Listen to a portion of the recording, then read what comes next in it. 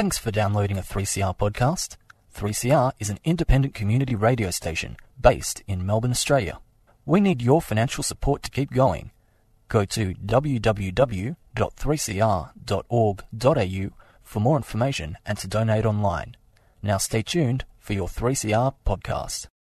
Slavery is back. Welcome to a place where private business profit from a captive labour force, yet pennies are spent on medical services to a population in which the Indigenous, the poor and the mentally ill are overrepresented. Where isolation, humiliation and degradation are facts of life. Welcome to prison. It depends who's telling the story, I suppose. The prisoners would have one view, the people who work in the prison system would have another, and I think it's up to people to decide where the truth is. Give government propaganda and the media spin doctors the flick. And check out Doin' Time for news, views and tunes on prison issues from Guantanamo Bay to Christmas Island to prisons and detention centres everywhere. Every Monday at 4 p.m. on your community radio 3CR. We are still fired up and we're still talking about revolution. Hello and welcome to the Doin' Time show. This is 3CR Community Radio 855 AM on the dial, streaming live on www.3cr.org.au. This is Marissa and I'll be taking you through until 5 o'clock this evening. And it's approximately 4:01. And first up on the show, we're going to be speaking with Nicole Watson, who is the daughter of Uncle Sam Watson, who died on the 27th of November 2019. And he was very much loved. He was also a prominent activist and community leader. And we're going to be speaking with Nicole today about a mural that's been, a portrait actually, that's been put up about Sam, and we'll talk to her about that. So we're going to be honouring the late Wangari Buddha and Biddy Gubberman, who really did a lot for the community and for Indigenous rights. Mr. Watson was dedicated in his advocacy for the implementation of the findings of the Royal Commission into Aboriginal deaths in custody in the 1990s, and also establishing a lot of voices in regards to the Invasion Day rallies. So we'll be talking about this beautiful mural that's been created.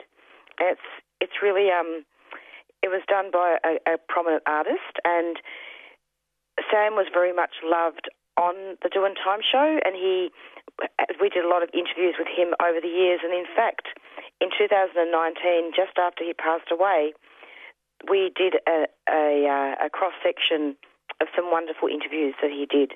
He just loved being near the microphone, and Nicole will speak more about that. And then, after that, we will be speaking with Tabitha Lean, who will speak about her lived experience of prison. Tabitha is a First Nations woman an activist who has also been a regular contributor to this show. And then after that, we will speak to Tiffany Overall from Youth Law, and we'll be speaking with her about the push to raise Australia's minimum age of criminal responsibility for youth and how youth are being criminalised in custody. And we will also talk to her about the pandemic and the effect that this is having on young people. And in fact, just a reminder to listeners, I'm sure you don't need to be reminded, that we are now in stage 4 of the coronavirus restrictions. So now we'll go into an announcement and we will speak shortly with Nicole. 3CR are selling keffiyeh Palestinian scarves in support of the last factory that produces them in Hebron, Palestine. All profits will be donated to the reconstruction efforts in Gaza and support Palestinian industry. These are traditional scarves available in red and black, or you can choose from a modern design. Go to 3cr.org.au/shop to buy online or drop into the station during business hours.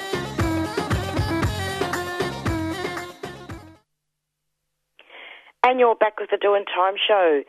And we are now wanting to welcome Nicole. How are you, Nicole? Good, thank you. How are you? Welcome. Yeah, not bad. Nicole, I wanted to actually talk to you about Sam and about your dad's, I suppose, the portrait that they put up about your dad. Could you talk about that? Sure. So, a wonderful artist called Warrabar Weatherall, a Murray man from Queensland, recently completed a mural that's dedicated to Dad in West End. West End was a very important place for Dad. It was very close to the Brisbane River, what we call Meanjin, and Dad loves spending time there. And West End is a really diverse and multicultural community.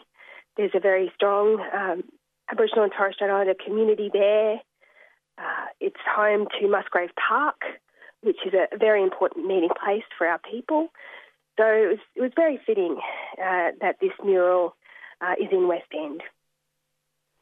It's really lovely, and it's a wonderful memorial piece, isn't it, Nicole? It is. So it's in a beautiful park in Vulture Street, in the heart of West End. And the mural is taken from a photograph of Dad, and it's very clear that he's at a community rally and he's speaking in a microphone, which is what Dad did. He spoke very serious politics that were important, not only for our community but for the broader community. Absolutely. He did a lot, really. He was a very prominent figure, and in more than 5 decades, isn't it, of Aboriginal activism. That's right. Dad started being politically active when he was 16, when he handed out how-to-vote cards for the 1967 referendum. It didn't achieve all of the things that our elders wanted to achieve, but it did lead to constitutional change so that the Commonwealth gained the power to make laws in relation to our people, and it made provision for the inclusion of our mob in the census. And I think that had quite a profound impact on Dad. He was also inspired by many elders in the movement as well, people like Ani Ujuru Noonuckle. And, he was politically active for all of his adult life. He was also involved too in the original tent embassy in Canberra, isn't it? That's right.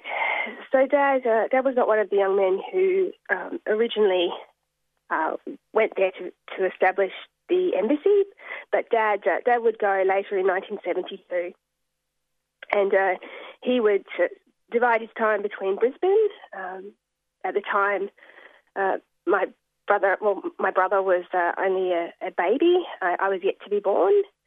So Dad had a young family to look after, but he was also very committed to supporting the embassy. So he divided his time between Brisbane and Canberra. It's really amazing that this particular mural has kept it alive, hasn't it? Yeah, it's a really beautiful tribute to Dad. I think he really captured the essence of who Dad was, and the physical similarities are really striking. How do you think your dad would have reacted to the pandemic? Dad would be very concerned about making sure that no one was left behind. I think that this pandemic has really exposed some awful inequalities in our society, and Dad would have been very angry about that. He would have been inspired, though, by the Black Lives Movement and how it's gained momentum. And he would have been very proud of the young Aboriginal and Torres Strait Islander people, who have taken up the fight. He would have been very moved by their passion, and very proud. I'm finding it a little bit difficult to talk about him, to be honest. So imagine what it would be like with you as his daughter. So I really am honoured that you've come back onto the show, Nicole. Thank you so much. Oh, thank you. Dad often talked about your show. He was very committed and he really enjoyed spending time on your show. Yeah, he was sometimes on there at least once a week, once every 2 weeks. Yeah. And I'd call him up, and I'm sure he did a lot of other media as well. I don't think we were the only show, but I used to call him up and I'd say, "Hey, Sam, wow, something really atrocious has happened. Can you talk about it?" And he'd say, "No problem. What time?" Yeah, that was Dad. And he would be so... What I liked about your dad is that he spoke a lot about history, and he talked a lot about topics that are severely neglected in the mainstream media. For example, he talked so much about the massacres, for example. You know, and things that were confronting to the government. He would talk about that. And one of his favourite things that he would say, "Well, it's got to be talked about." Yeah, absolutely. Absolutely. Dad was always quite fearless. Very much so. What land are you from, Nicole? So our family are Mananjali. So Mananjali is by desert in Queensland. Really beautiful mountainous country. And we're also Birri from central Queensland. But we spent a great deal of our lives in just being a part of the Indigenous community of southeast Queensland. We're very fortunate to have lots of aunties and uncles around us from that community.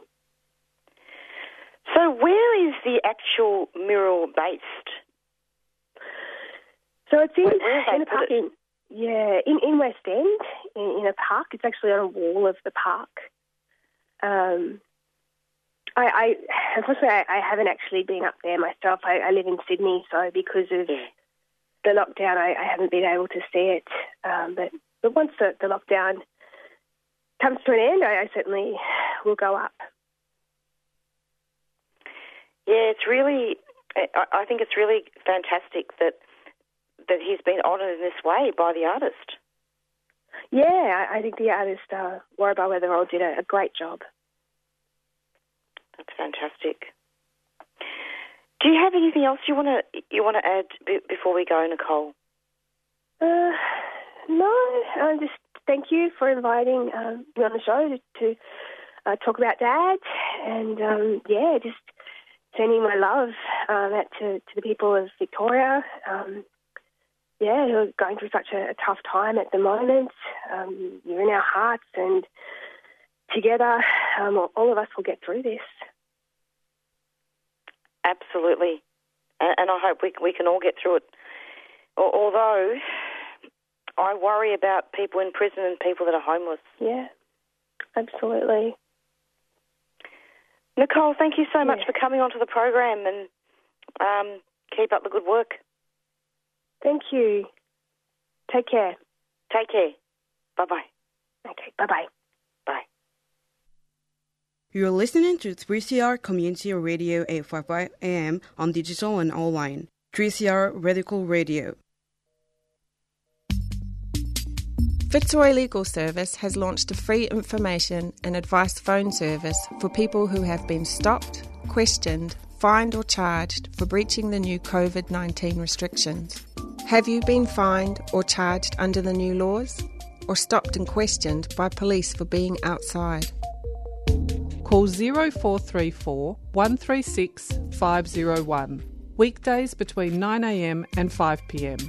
That's 0434 136 501. Or head to fitzroy-legal.org.au for more information.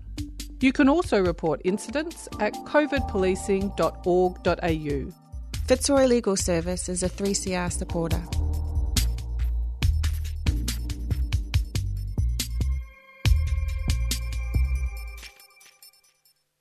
And this is 3CR Community Radio Doing Time show.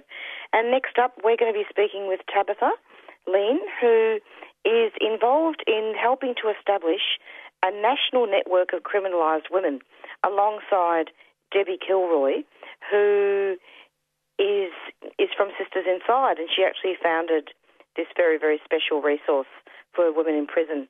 And we're going to be speaking to Tabitha about that, and also she wrote an article for the Saturday paper, and we're going to be basing some of those things that she's talking about on that. Hello, Tabitha. Welcome to the program. Hello. Thank you for having me back. It's lovely to have you. Now, did you just want to start off telling listeners what land you're from? Certainly. I'm Gunditj Mara woman, but today I'm sitting on Kaurna country. So I thank the elders, past and present, for allowing me to work and live in this space. I'm really conscious that my ability to do the work in this country is leveraged off the dispossession of the Kaurna people from their country. And it's something I think that we all need to be really conscious of wherever we are in this country, because each part of it is stolen land. And that's why I asked that question, because that's always so important. And it's not about tokenism. You know, it's really just about including that and using that as a foundation. Absolutely, absolutely. Tabitha, it's great to have you, and I'm wondering if you could just start off talking about what's been going on with the network, this network of about women. Yeah, look, I'm really excited to talk about it, and Debbie and I had an article in the Saturday paper, as you said, talking about elevating the voices of criminalised people in this country.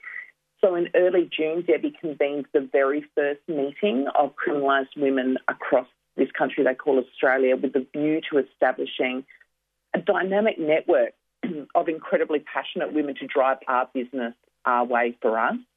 Due to COVID and us all being in different parts of the country, we met via Zoom, introduced ourselves, and I very quickly realised that we represented a real cross-section of criminalised women, different states, different nationalities, different convictions, different stories. And there is absolute strength in that difference. But there was also strength in the fact that we all had the same carceral experiences that created this kind of sisterhood. And while we may all have kind of different views on where to from here in terms of abolition, because some of those conversations are still to be had, we were all fairly resolute in making sure that any work we do as a network or any of our advocacy or activism would not support or extend the life or scope of the prison industrial complex. So while we can do the long-arm work of abolition, we're also going to be considering strategies to reduce the suffering of those who are caged still for as long as incarceration exists. So and what's the forum for that? Oh, sorry. Well, that's it. I mean, that's the stuff that we're going to be working out, because this is about us having a voice. This is not about us having a chair at someone else's table, but our own table. And it might just be a cheap fold-out picnic table, but it's going to be ours. And I think from it, it's going to come brilliant work that could change the face of punishment and justice in this country, because the National Network create a collective voice for change, like a powerful network of women with shared experiences supporting each other to change their lives and change the system. Absolutely, and it's very important. And in fact, I'm just having a look at the article that you sent me, and I'm very interested in how you speak about the critical analysis of the structural and violent oppression of prisons. Yeah, look, the day I left prison was the day I decided I would spend the rest of my life tearing down the very system that had caged me. Right now, in this country, there are men and women and children locked in cages during a pandemic, and we've not seen one compassionate release of anyone in prison for the safety of themselves or the public. And I think if that's not an example of how this country relegates certain humans to being disposable, I don't know what is. But I think my focus for the rest of my work will be on advocating for every single body that's criminalised in this country, because I kind of think we're at this crucible moment in the country's history. We're seeing this kind of powerful and sustained condemnation of racism and carceral violence, and I think that's an uprising. And I think the call has never been louder to build a world in which the prison industrial complex is obsolete. So I think I want to spend my time working to make abolition of prisons a common sense goal. You know, I kind of want it to be an irresistible thing. So I just keep raising my voice, and I'm really appreciative of these kind of platforms to make imagining a world without prisons something that people can see as a reality, because in my mind, and the reality for my community, is that the key to health, safety, stability and liberation has never and will never be found in punishment and imprisonment. How would you see a world to look without prison? Yeah. Look, I mean, I think that's a really big question. It's ongoing. I think that's a really exciting part about abolition, is that in as much as it is about tearing down a system, it's about building as well. It's about imagining alternatives, conceptualising new forms of justice, real justice. Because right now we just view justice as retributive justice, as simply doing to the person who has committed a crime or done a harmful act, as doing to them the same things that they have done. And this call to vengeance is an impulse of the state and an impulse that we've internalised. And we begin to think that we will only feel better if we can make the person who hurt us feel the same way we do. Instead of asking ourselves, how can we make this relationship better? We ask how we can hurt them. And that keeps us in this infinite circle of not accomplishing anything. So I see abolition as an invitation to think about how we want to be in relationship with each other, with property, and with institutions. And I think it's about love and it's about care. And that sounds kind of all Pollyanna and a bit airy-fairy, but it's not. It's about how do we love people beyond who we want them to be. And I can't see how that's a bad concept. Like, it seems logical to me, and it seems like a beautiful way to create a sense of community safety and well-being. But the specifics of it, that's all stuff we can all work out together. That's the exciting part.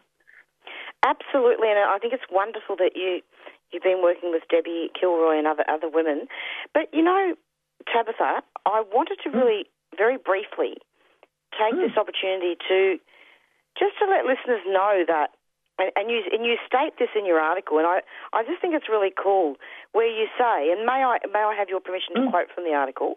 Sure. In the Saturday paper, the article of the Saturday paper, and you say, my offending spanned 2 years according to police records. This means I have lived 42 very full and very worthwhile years, and I've had a distinguished career, multiple careers in fact, and I've achieved an honours degree and started a master's program, and I've been a volunteer in countless organisations, and I've raised 3 exceptional human beings who are also known as my kids. I'm a daughter, an auntie, a niece, a mother, a granddaughter. You know, and these things are not often said about people in prison. Yeah. I've taken the liberty to state those things because I want listeners to see you as other things. It's not just about the prison.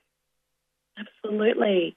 It's as if my life now is divided into moments, pre-prison and post-prison, as if my conviction was the point of radical departure in my life. And, you know, maybe it was, I don't know. But the reality is I am so much more than the deviant that the colony constructs of me.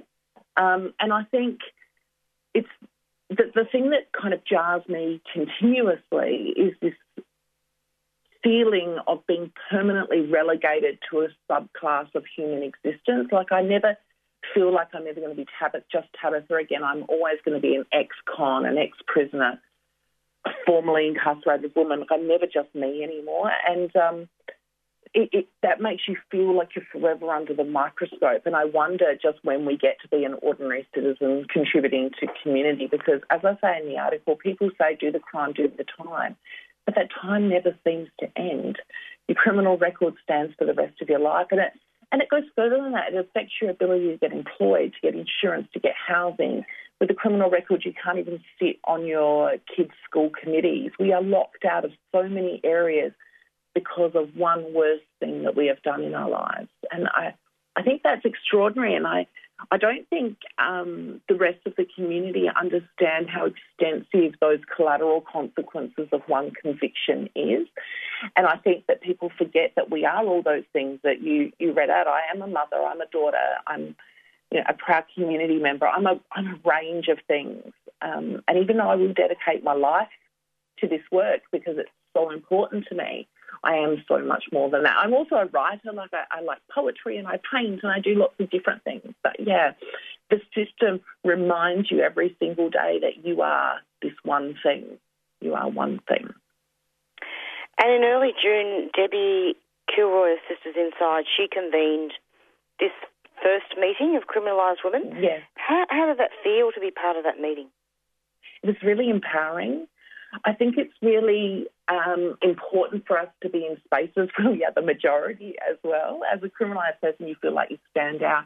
In that meeting, I was just one of a group of people, and hearing other women's stories and having your own stories sort of mirrored back at you, there was some sense of comfort in that, but there was also, it fueled rage in me. It was like, gosh, this is happening to so many women. It's happening to not only my Aboriginal brothers and sisters inside, but other women across the communities, and we're all having the same sorts of experiences. And I also realised just really how important it was for our voices to be heard, because people, even if they're kind of in progressive politics, they really do not know what goes on behind those bars. And what we're seeing across the world in the abolition movement, and specifically in this country, we're seeing a kind of erasure of lived experience voices. So as abolition is gaining momentum and it's becoming the preeminent demand of the movement, what we're seeing is other people speaking for us. And the whole idea of this national network was to say, actually, nothing about us without us. We will have a voice about these matters because we are experts in our own oppression. And we are the people who should be driving the change. And we welcome everyone to come along with us, but we need to be driving this. Absolutely. And how can other women who do have a lived experience of prison find out about this meeting? Or is this just something that's early for now? Look, it is very early in its formation, but I would encourage anyone else who has lived incarceration experience to perhaps make contact with Sisters Inside and be put on the list for the next meeting. And at the moment, we're working out the kind of values of the group. So we're really consistent in what we're saying and going forward. And Debbie's been really organised in pulling this together in a way that sets us up for the long term. So it's not just a kind of flash-in-the-pan group, but it's actually going to be an organised coalition of women to raise their voice across the system. So absolutely, we would love people to get involved. And people who are not criminalised, I think this is also a really exciting moment for you all too, because you get to have front row seats to an uprising of women who are going to drastically change the face of justice in this country and contribute to the international abolition movement as well. So I think there's a role for everyone to play. I keep talking about the idea of abolition. You've got to constantly make room in this movement for people to join at the point that they're ready to, because for some people, the whole idea of abolishing the police or abolishing prisons is really quite a confronting thing for them. And I think we have to make space for them to come to that awareness that this is achievable. This is something that we can do, but we need this kind of continued and sustained action, not just when it becomes a hashtag or a social media thing. You know, Black Lives Matter always, as an example, not just for a moment. And it's the same thing in the abolition movement. Like, you can't be standing with us and saying abolish prisons one day and then the next day advocating for people who jump the borders during a pandemic to be imprisoned. It doesn't work like that. You need to be consistent. That's the only way that this movement is going to gain any traction and see any sort of reality in this country. Absolutely. And I would like listeners to get access to this article. How can they do that? Certainly, you can go to the Saturday paper. If you just sort of Google the Saturday paper, Tabitha Lane, it will bring up the article. You can access it for free. You just have to input your email to unlock the rest of the article. Or I'm happy for people to contact me. I'm on Twitter and Instagram, and I'm happy to send through the article to them. My Twitter handle is it's a really informative article, and it largely discusses. I mean, there's a lot that's been discussed, but it largely discusses how people like you have to be so nice all the time that academics will only allow you to have a voice if it suits them or if it suits that category. And Debbie Kilroy also made a comment about required to be nice. She's required to have built up a store of niceness to be allowed to occasionally express her legitimate anger. Yes. And yourself too. Women in prison are often deprived of a voice. And if you're Aboriginal, forget it. Exactly. Yeah, look, and in the article I talk about this idea of the perfect offender. And I talk about that in the context of the conditions that seem to be arbitrarily set for us to determine the validity of a lived experience voice. So I see that the elevation of my voice in some forms depends on certain things. So it depends on your type of offending. It's absolutely conditional on your desistance. And they've constructed this idea of a perfect offender, and I talk about it in detail in the article, but essentially they like people who are quiet persons, perhaps who stumbled aimlessly or mischievously into crime, and it always has to be a petty crime and definitely always a non-violent offence. They like a hard luck story. They want a really hard childhood, maybe an addiction thrown in. They want women to have been a victim at some point, particularly if we're black. They want us to have an overcoming the odds epic tale. They like a corrected, reformed, contrite, apologetic. And as you say, they want us softly spoken and articulate. And we cannot be angry, especially if we're a black woman. We cannot be angry. We can't swear and we can't curse. They just want this perfect, polite and unthreatening picture of criminality and, I guess, more so rehabilitation. And I think what I find most tough is when this kind of support is coming from people, organisations and media that say they support criminalised mobs, but only if we meet the terms and conditions they attach to us. And I say that's not that going to happen anymore. No, that's right, because when they cherry-pick their perfect offender, they're supporting and upholding the same dehumanising elements that are so entrenched in this punishment system. They're taking a political position that inherently supports the injustice of the colony. And that's what this national coalition is about, saying we are not products or services or hashtags or the latest trend. We're human beings trying to make good in the world. So we need people to hear us and see us beyond expecting us to constantly educate them from a place of pain or trauma. So I'm hoping that this coalition gives us that strength to kind of raise our voice and also allows us to share that kind of burden and sorrow and exhaustion across all our tired and battle-weary shoulders. It's very true, and it's all about transformative justice in Australia. Unfortunately, Tabitha, we're going to have to leave it there because we've got Tiffany Overall coming up soon from Youth Law, and she's going to be talking about that youth and pushing up the criminal responsibility. Fantastic. Look, thank you for having me on. Always good to speak to you, Martha. It's great to have you, Tabitha, and I'm hoping we can have you back very soon. Brilliant. Thank you. Take care. Take care. Don't be nice. Never. Bye-bye. Bye. Bye. 3CR. Hey, all you mob, it's Dr. Mark Winnetong here.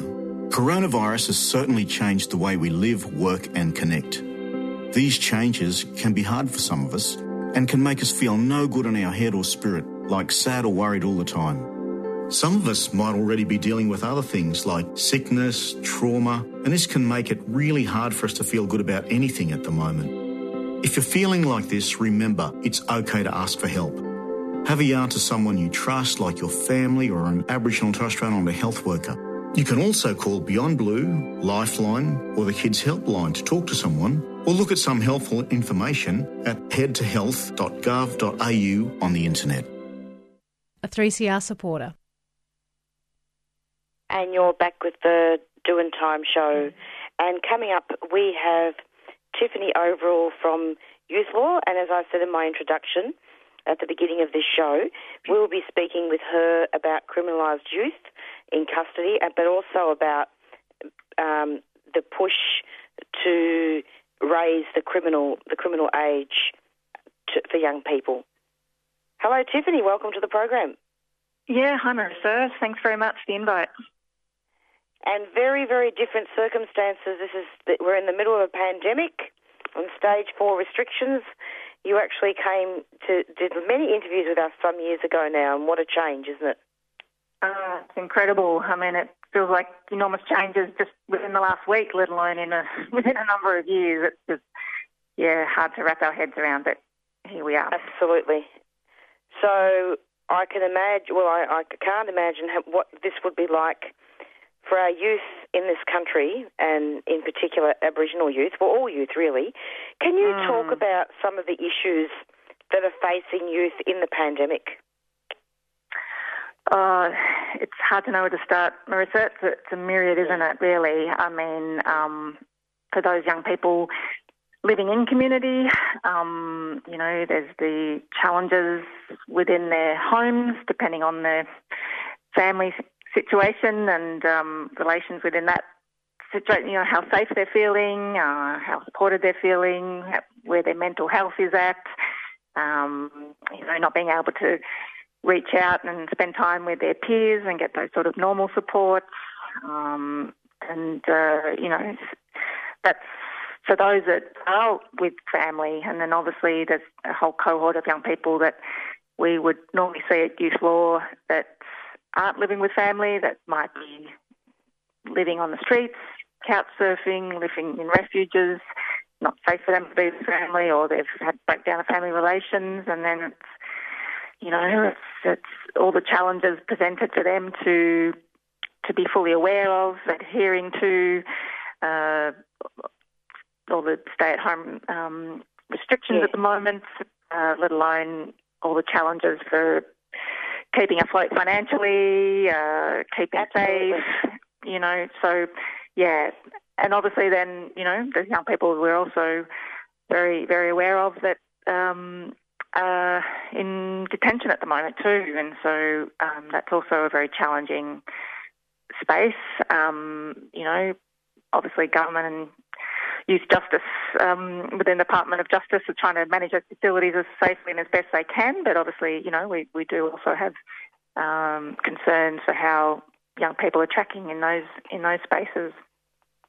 I imagine they'd be very frightened, and really, is it hygienic in there? Look, I think from what I understand, and I haven't visited the facilities myself in this time, but we do hear we do get fairly regular updates from both Youth Justice and we do hear from players like Leanna Buchanan, the Children's Commissioner, and the suggestion is that they have taken enormous steps to keep the facilities incredibly hygienic and clean, so they've ramped that up enormously. They do have a very strict sort of management plan in place. They are trying their utmost to keep the young people in the facilities sort of connected to the outside world as best they can, even though at the moment obviously they're not getting any visits from family or external services. They've got them using all sorts of technology that previously they might not have had access to in youth detention, trying to keep them engaged and occupied. But yeah, I mean, and I think from what I understand, the young people are being very, understanding of their circumstances, very, very flexible, trying to be very tolerant. But I think, you would have to appreciate we've all, got our limits, and they've only allowed very limited time to exercise or get fresh air in some contexts. And yeah, it's incredibly difficult. I can't quite imagine, but I think everyone's trying to do their best to support them. We're hoping so, and hopefully there won't be any cases in there. But which leads me to my next point. So youth advocates have been lobbying the Australian governments to raise the minimum age of criminal responsibility for young people. Can you comment on that? Yes, I can. So I think it still shocks some people, and many of our listeners may already know, but that at the moment in Australia, a child as young as 10 can be charged criminally and processed criminally, and that age is in our mind far too low for a whole range of reasons that I'm happy to talk about. But it doesn't adhere to basically best practice internationally. Most other jurisdictions across the world, that age is higher. In some jurisdictions it's 12, in some jurisdictions it's 14, and some it's 16. It's and we've had the United Nations comment on this a number of times, but most recently the Committee on the Rights of the Child has said it should be the age of criminal responsibility should be at least 14. That's in their recommendation, and that children under 16 should not be held in detention. And so Australia's just not in any way complying with those sorts of international human rights standards. But worse than that, I mean, I think what concerns so many in Australia is the harm being done to these children. We all, I think, can agree that the right place for a child is with family, if at all possible, in community, engaged in schools, you know, supporting them to reach their full potential, not in prisons. And there's all sorts of medical science that also come in behind this call to raise the age. I mean, we hear time and time again from medical researchers that children 13 years and under are not at the cognitive level of development where they may be able to fully appreciate, you know, the criminal nature of their actions. And so, you know, they're different in terms of adults, in terms of their emotional and mental capacity. And for that reason, they need to be and should be required to be treated very differently. So hopefully many listeners have heard recently that this campaign's gone national. You know, there's a Raise the Age national campaign now calling on all state and territory governments to raise the age across the country. And I think we've got a lot of work ahead of us, but we ain't going anywhere. We've just got started. Wow. So what's this campaign about, Tiffany? I mean, what's Youth Law's contribution to that? Yes, so Youth Law, my role at Youth Law, part of what I have done for a number of years is convene a youth justice advocacy coalition, and that's called Smart Justice for Young People. And so in Victoria, that includes members of well over 50 social service organisations, you know, Aboriginal, Torres Strait Islander groups, health, legal, youth advocacy, etc., academic experts, all working collaboratively in that space. And one of our campaigns is to raise the age in Victoria. And then basically now we are aligning with similar groups across the country, doing similar sorts of work to commence this national campaign. It's been led by a coalition of legal, medical and social justice organisations, which include the National Aboriginal and Torres Strait Islander Legal Services, the Human Rights Law Centre, the Law Council Australia, Amnesty, Australian Medical Association. I've missed some, but that gives you a flavour of the all coming together. So we're playing our role here in Victoria to support that campaign because obviously, you know, a national campaign is wonderful. It gives us a lot of leadership and key messaging that we can all use and is having the conversation with federal government, but we need to maintain the pressure and build on the groundswell of support here in Victoria. We need to go and have the conversations with our ministers, members of parliament here in Victoria to convince them why, you know, they need to change the laws and raise the age from 10 to 14 or at minimum of 14.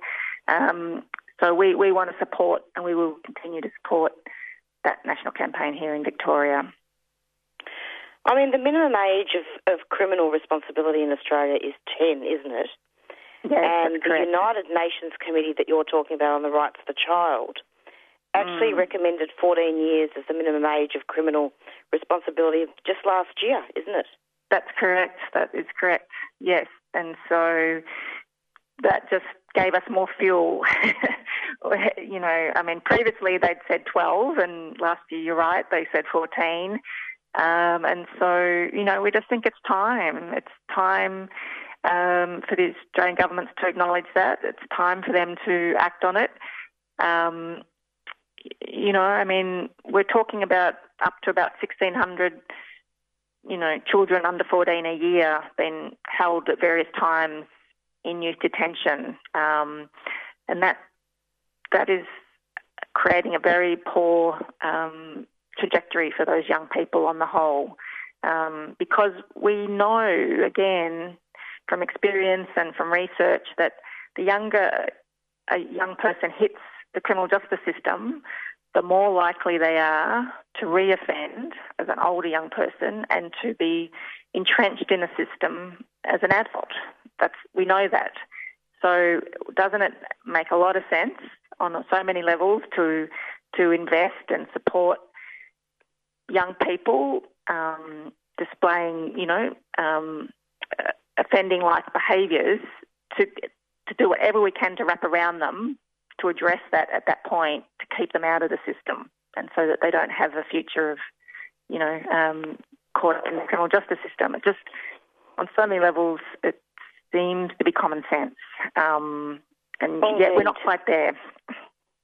Indeed, we're not quite there, and I'm wondering whether some of these policies are somewhat outdated, given that when Australia was first colonised, you had children as young as 10 or even as young as 8 who were brought out here as convicts just for stealing a loaf of bread or a banana. Yeah, that's interesting. I hadn't thought about the longevity of some of these policies. You're right. It's very much out of date, isn't it? And we need to really look at our history and make sure that history doesn't repeat itself. And in fact, the criminal justice system really needs an overhaul. And in fact, there was a report in 2019 by the Australian Institute of Health and Welfare, which found that on any given night in Australia, just over half, 53% of all young people in detention were Indigenous. I know, it's appalling. It's shameful. That's obviously a key focus of this campaign, is that it's believed that by raising the age is a major step towards addressing the overrepresentation of Aboriginal and Torres Strait Islander children in the system. It's crucial. So many Indigenous organisations are heading up and driving this call to raise the age. They see it as crucial. We're coming in behind it because we also think it's very important. But yeah, it cannot continue. There's been so many inquiries and reports that just keep reminding us of this brutal reality of the overrepresentation, and yet we just don't see action to address it. And it's and basically, I personally believe that we as Australian citizens just can't let our governments off the hook on this. We just have to persist. We have to hold them accountable. We have to raise our voices and stand with these young people. Absolutely, and in fact, would you say that children, if the criminal age is raised, which I hope it is, would you say that there's more of a chance to intervene before children become grossly institutionalised, and then there can be more investment in prevention, rehabilitation and community-based programs instead of a punitive approach, which is failing? Yes, no, that's exactly the basis, I suppose, of the alternative model that we would be encouraging, states and territories to kids under 14. Just as you described it, we're looking at a alternate response that provides the appropriate supports for these young people to hopefully, address some of the needs or the drivers of their behaviour or their family circumstances early. Let's get in there early and invest wisely and get in early and hopefully avoid them hitting the system later in life. And yet, what sort of government have people voted in when the Federal Attorney General believes that the current system is working well? In November last year, Tiffany, I'm not sure if you're aware of this, but Federal Attorney General Christian Porter said he was not overly enthusiastic about the reform, but acknowledged the view of states and territories may differ. I mean... Yes, very disappointing. Seriously. Very disappointing. Yeah, no, very disappointing. And obviously, post those comments, there's been a lot of reach out and requests for meetings with, AG Porter to try him to get to understand. For me, it just showed a complete lack of understanding of what we were calling for and the potential benefits of it. But, he's not alone. There is some other, government representatives in other states and territories also that are a bit reticent to introduce it. And look, I think it's largely political in terms of their resistance, and also maybe they keep pushing back, saying it's because they don't know what the alternative looks like. They're saying, well, what if a 13-year-old commits a serious offence, and how are you going to respond? Are they going to be just let off the hook? Is there going to be some consequences? And again, I think it just misses the point. It misses the point.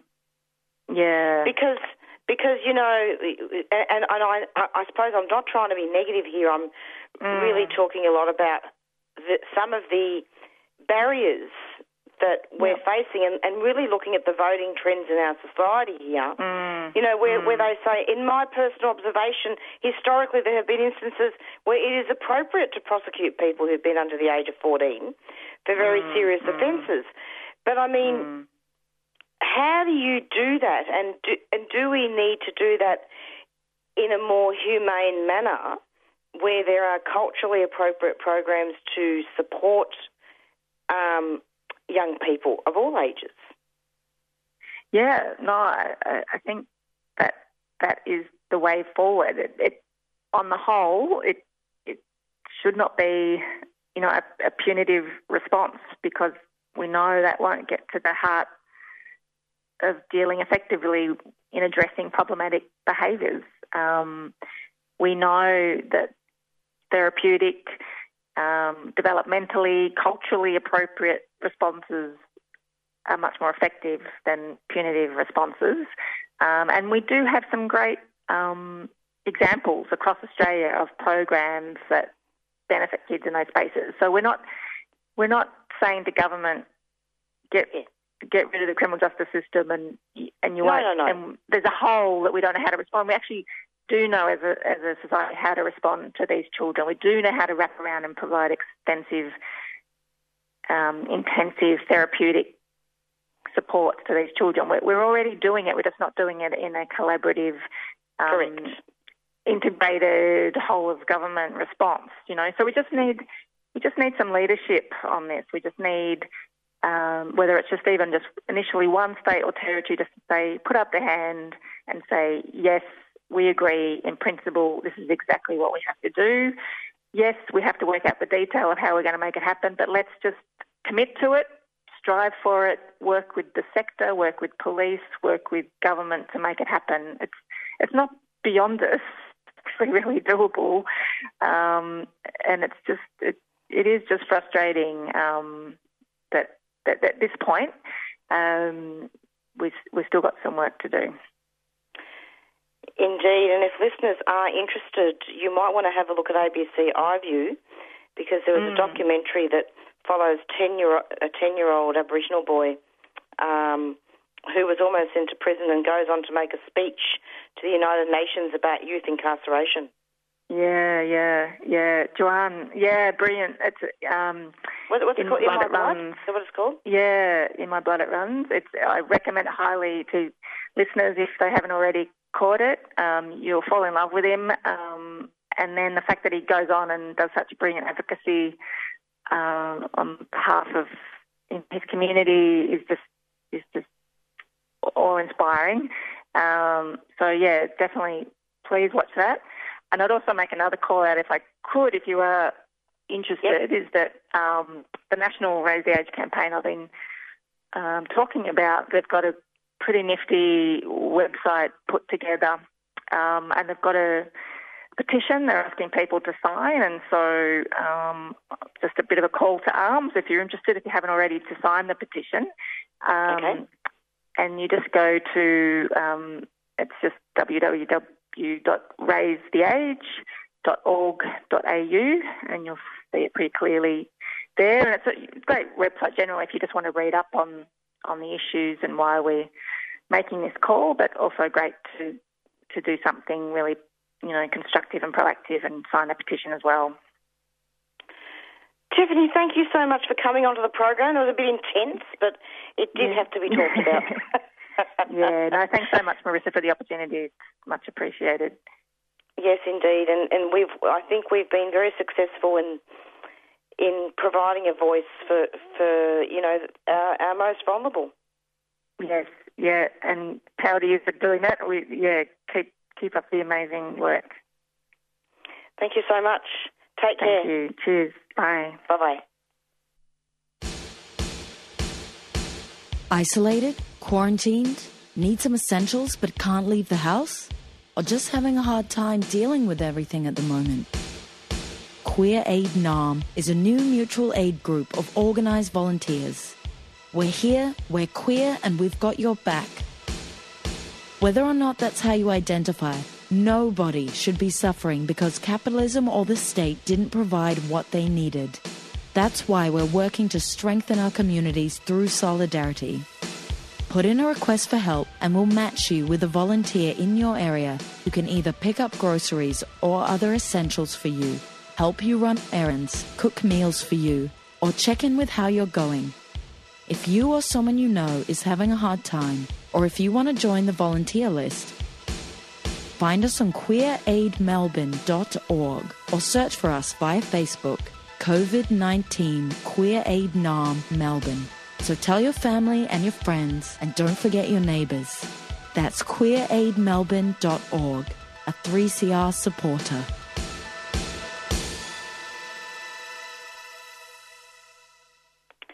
And we've just neared the end of our show. It's goodbye from Marissa, and would stay tuned every Monday from 4 to 5 for the Doing Time show. Thanks for our guests' contributions to the show today, and it's Beyond Zero up next. And we're going out now with our theme song, Black Fella, White Fella from the Warumpi Band. Bye-bye.